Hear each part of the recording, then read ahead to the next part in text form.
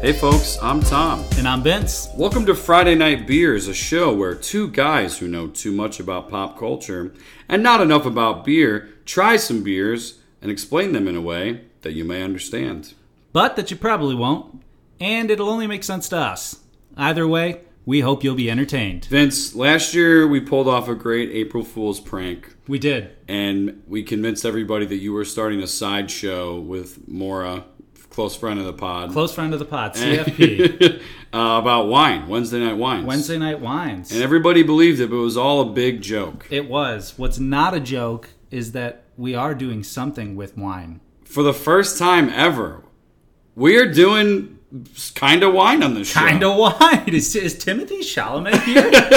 Is Timothy Chalamet in this room? Timmy Cha-Cha? Timmy Cha-Cha? Are you there? Are you done giving herpes to NYU students? Because we are drinking Dunier. Oh, okay.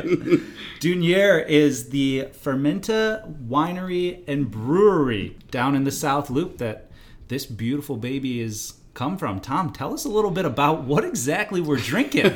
I'm not a wine guy, but this is going to shock you. This is pretty much a wine beer. It's called Sauvyn Blanc. It's technically a sour, but the description is a vineyard ale co-fermented with Sauvignon Blanc and passion fruit. It's tropical, it's dry, it's effervescent. I mean, this is basically white wine in a can. That's where I think you're a little wrong here. So here's where it gets interesting. We're not talking about just like dumping Sauvignon Blanc into beer. That's not what happened. Yeah. No. They take the grapes. So they take the Sauvignon Blanc grapes. I think that's the name of the grape, right? Sure. Whatever it is. The Sauvignon, whatever, they take that and they drop that in for flavoring. And that's why it's a sour. That's why there's passion fruit in there. Now, Tom, you are noticeably nervous for this. This is the most nervous I've been in a while. You're quaking in your boots. Not only because I know nothing about wine, but I particularly don't care for white wine. And I'm just in general, like, I really don't know if I'm going to like this at all. But your beard hairs are standing on end. I'm doing this for the pod. I want to expand my horizons. But okay. Yeah, I'm coming clean. I'll tell you right now, I have seen this in stores for probably the last 3 or 4 months, and I have been curious. However, I have not been willing to commit. Little, I guess, punch up for Friday night flights, went out there, and these guys were there. They're in the South Loop, as you know, and in addition to being this fermenta, they also do Modern Dune as a brewery. So it's the two of them. And I tried some, and I thought it was very good. I'm willing to make a bold prediction. You're going to like this. That is bold. It's very bold. That's a lot bolder than our college football bets. So, ooh, speaking of. We won't address that now, but yeah, I guess I'll just bite the bullet. We can crack. Let's crack. Cheers, Vince. Okay, I definitely am going to smell this before I sip. What do you smell? It smells like a seltzer. A little bit. Yeah. It smells like one of those White Claw grapefruit things. You can smell some of the passion fruit and the white wine. Yeah. It's kind of like taking it off. Okay, here we go. Oh, no. Oh, no. Oh, God. Talk me through it. Okay, so it started off okay, and then it just went right down the rabbit hole of bad. Okay, I felt it has a little, you get that tartness. It's extremely tart for me. It's overwhelmingly tart. Okay. You know, I'm gonna go through the ingredients again just so I can understand. So, Sauvignon Blanc, passion fruit. It's supposed to be tropical, dry, effervescent. It's not inaccurate, but I was expecting something else. So, what's your problem with white wines in general, from a taste perspective? I grew up. My mom drank red wine predominantly, and when I started trying out wine, it was almost always red wine. Cabernet, Pinot Noir, whatever that might be. The first time I ever had white wine was when we would slap the bag at Mizzou. Oh my God. Franzia. Yeah, I know it. And, you know, I did one of those, like, on your knee chug things out of the bag.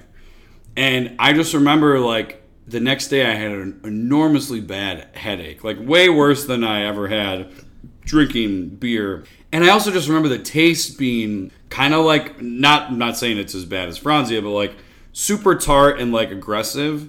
Yeah. And, the other times I tried it casually, it just wasn't for me. It wasn't like, I wasn't enjoying it, whereas like with Cabernet and red wines, like I did enjoy having that with like a steak or a nice dinner. So that said, I know there's plenty of fans of white wine and there's plenty of people I know who like love it, but it's just never really gelled with me. Well, close friend of the Podmore McCann is a huge fan of white wine, particularly a nice Sauv Blanc. I'm coming around. It's one of those more acquired tastes. You learn to love it. But my problem with white wines in general has been that kind of dry, or I'm expecting it to be sweet, and it's never sweet enough. And this combination does that for me. The mixture of the sour on there, as well as that passion fruit, kind of takes it the rest of the way home for me. You also like sours. And I like sweet. I've got layers. You're all over the place. I have to just be straight with you. Like, this is not feeling any different than the times I've had white wine. That first sip was just like thoroughly unenjoyable for me. You look like you've just been in The Shining.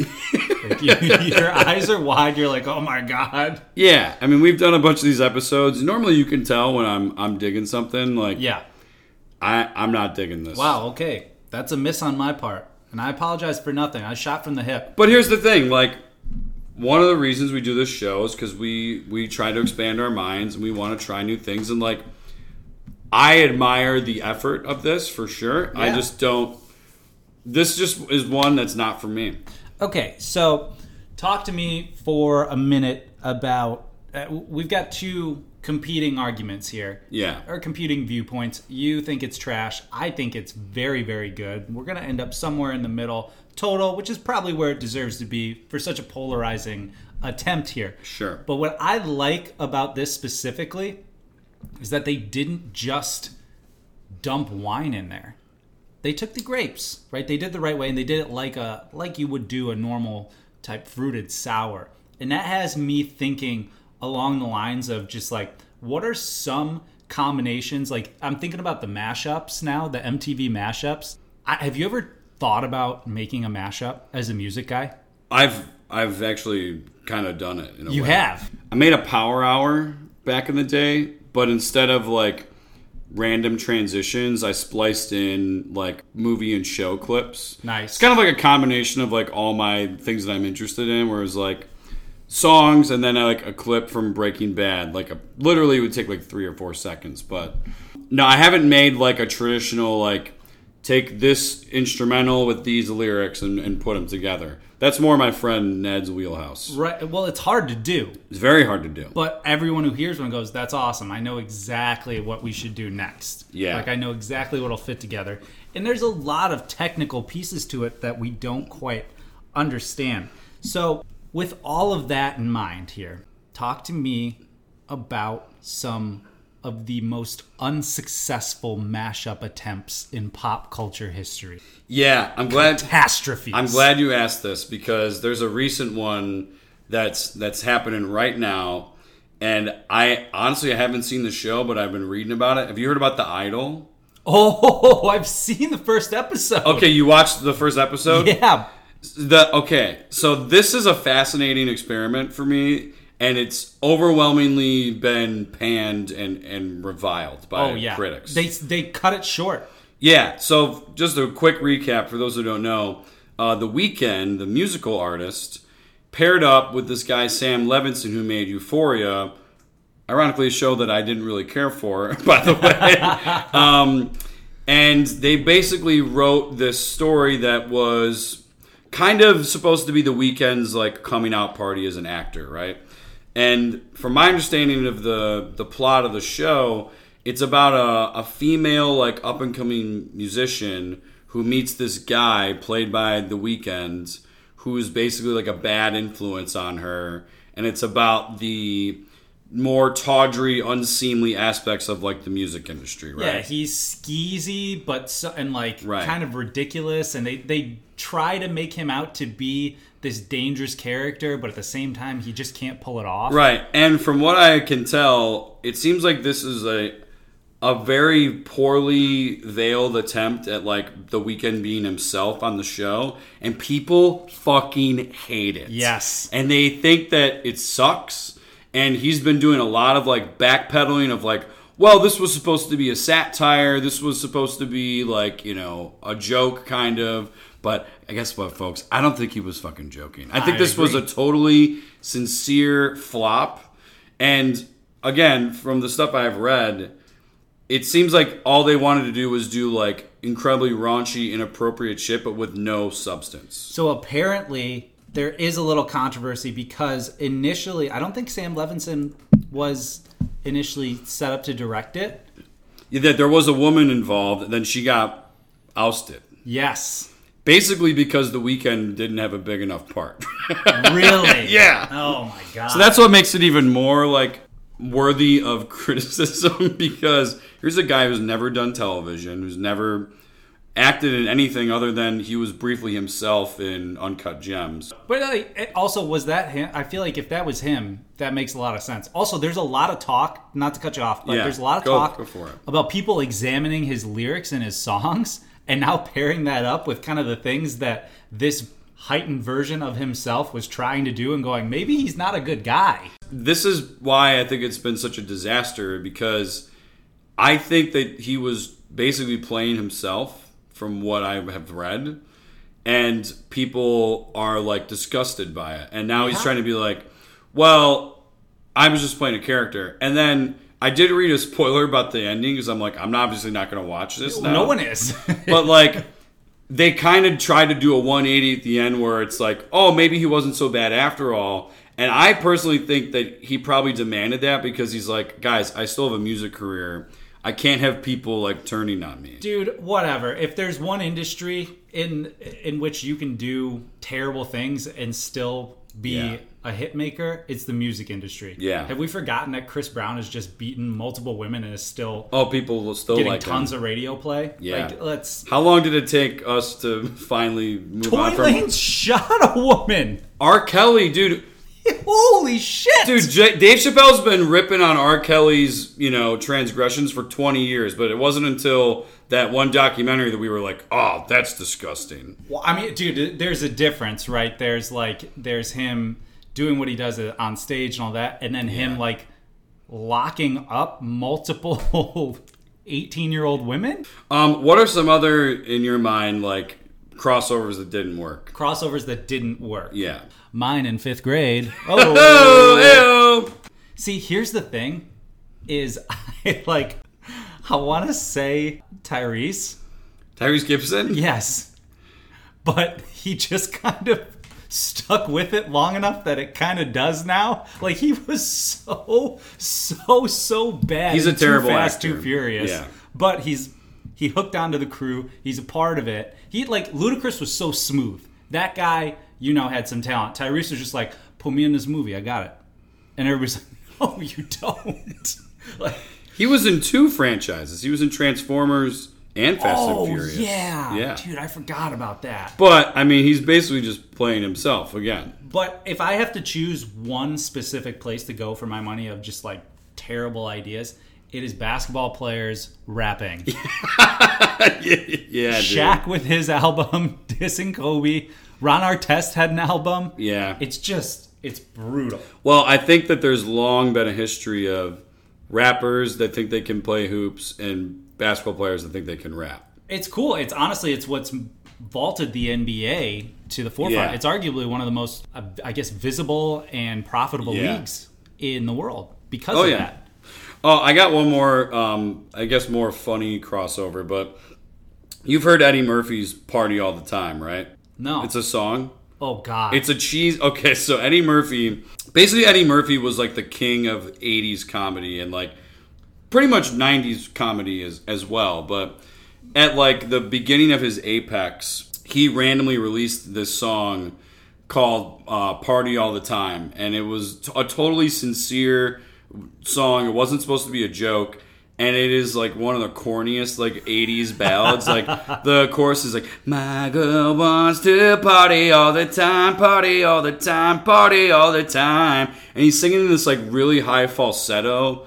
And it's just like, wait a minute, this is Eddie fucking Murphy, like the guy from SNL and from Trading Places. Like it was just so like not what you would expect from him. And he never did anything else in that realm again, except when he did Dreamgirls.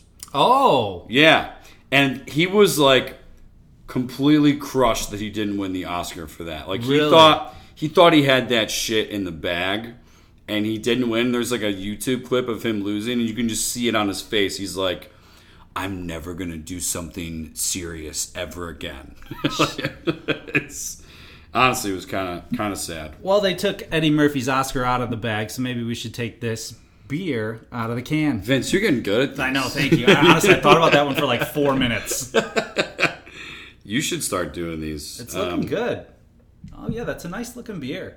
Now, Vince, I'm not going to say that I'm enjoying this, but it is getting a little easier to drink as my palate is getting As you're adjusting, yeah. Yeah. So, interesting that you brought up Eddie Murphy. Because the other thing I think about here is almost like not fish out of water, but pretenders. People, like items pretending to be something they're not. And you think about it, some of our fondest movies, or some of the most popular movies, are actors who are playing either multiple roles or who are just cross-dressing, essentially. You mean switching teams, theoretically? Exactly. You're talking Mrs. Doubtfire. Yeah. Right? And then Eddie Murphy, the most famous one, the Nutty Professor. Yeah. He plays essentially an entire family of people. But he plays an entire family of fat people, and he is not fat at all. Yeah. Just like Robin Williams plays an elderly woman, old lady, and he is not that at all. Does any of that get made today? Are they redoing Mrs. Doubtfire? I could see them doing... I mean, Tyler Perry's been playing an old woman for like 25 years, so I don't think they're going to tell him to stop. But one thing that I do think about that would be tough to pull off now is Robert Downey Jr. in Tropic Thunder. Oh, yeah. And I personally, like, I don't think that that's an offensive performance because the entire point of that character was that it was like he was so pompous that he didn't realize how offensive he was being. Yep. On top of all that, it was a fucking hilarious, like, role. And he did get nominated for a real Oscar for that. So you can't deny that it was, like, an electric performance. But there's just no way in current culture that a white guy could play a black person like that. Even in a spoof, you know? Right, and you can make the argument that there's just no reason to do it. Right. Correct. Yeah. And at the same time, it's a risk. It's a risk to do it. It has to be done so tastefully and just right. And I think that there may be some of that in Robert Downey Jr.'s performance, that it just hit the right line. But again, you have to have everything right. You can't even slip up once there. Right. And I think that they did a graceful job of doing that. And you need someone who is that talented who can actually pull it off. More importantly, you need writers who can help him pull that off, who can steer this in the right direction. And I think Ben Stiller does a really good job of surrounding himself with those types of people, especially producers, you know, people who are smart like that. Yeah, and like, not that this was right, but like, men have been dressing up as women in theater performances for hundreds of years. Like, that was the bedrock of a lot of old Shakespeare plays. Right. So there's a long history with it. As far as like, is that kind of stuff going to continue? I mean, hey, women have done it as well. Like, She's the Man. There's a lot of people who have a lot of heart for that movie. You know what I'm talking about? Yeah, I know exactly what you're talking about. And I think that we're at an interesting point in time where it's been done so long by men and by white men in general that it has to be done perfectly, and it has to be so that you are the butt of that joke. Whereas, like, this is just kind of new, where we're allowing kind of women to do that back. Yeah. And so there's a little more room and a little more grace for that. I think that these continue all the way throughout. I just think that they are a risk and they have to be done well. And for that reason, it reminds me a lot of what we're drinking here. This is a risk. It's a huge risk. I think if you make this type of beer that you're not going to please everybody, Yeah. Your Bud Lights, your Miller Lights, you're trying to hit a home run for every audience, This is not that. This is something that's totally geared towards people with a specific taste in mind, Sure. And there's nothing wrong with that. But you just know going in that it's not going to be a mass-produced thing. It's kind of like similar to people that like going to see musicals. I know people that absolutely hate musicals. And one of them sitting across from you. And there's an inherently absurd thing you have to accept when you go to a musical, because people don't break out into choreographed song and dance in real life, and people don't have emotional realizations that turn into music on the whim of action. But there's people that really like that presentation, and there's a lot of stuff that you can get emotionally out of with musicals. So, you're playing towards a sentimental type of person. I think we're probably pretty close. Are you ready to? I think so. Do you want me to go last? No, I'll go first. Yeah, I'll go first and you go last here. But okay. I asked you about train wreck crossovers. I would like to make a final comparison here that is a bit of a deep cut in pop culture. This beer to me is like Dan Patrick in an Adam Sandler movie.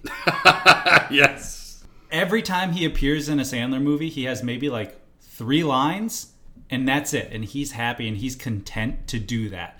That is the perfect usage of something that doesn't belong. I think Dunier has done the same thing here with the grapes and the sour. 4.5 out of 5 Vinces. You gotta be fucking kidding me. I am not fucking kidding you. 4.5? I think this is a spectacular beer. You're insane. You're insane. Did I just make you lower yours? Yeah. I was not gonna be so harsh, but now I have to. I have to set this just right, okay? We were nice and polite about this, but you were nice and polite about it. I genuinely like it. Okay. Well, I gotta go with a 2 out of 5 Toms for this. Oh wow. I was going to do 2.5. I was even maybe inching to a 2.75, but no. Guys, if you like wine and you want to try a beer that's kind of like wine, try this. You know what? Hell, if you like seltzers, go ahead and try this. But if you're a classic beer person, you're probably not going to dig this, in my opinion. And I certainly don't dig it. So it says 2 a out lot. of 5. It says a lot that it is a sour. And I'm giving it a high ranking, and you're giving it a low ranking. Yeah, and you saw that initial reaction. I did. No. I did. And I had hoped that maybe it would get there, but... just not for me, guys. Sorry. I understand. Well, on that note, Vince, if you're listening to this show and you want to listen to some other shows we've done, please subscribe, rate, and review us on Apple, Spotify, wherever you get your podcasts. Give us a follow on social media while you're at it. We're on Instagram. We're on Twitter. We might be on some other stuff. I don't even know. Could be. There's a new one coming every day. Yeah. We didn't even mention Dr. Steve Brule in this episode. There's a great wine-based clip on YouTube if you want to check that out. But until next time, I'm Tom. I'm Vince. This has been Friday Night Beers, where we have clear eyes, full cans. Must booze. For your wine.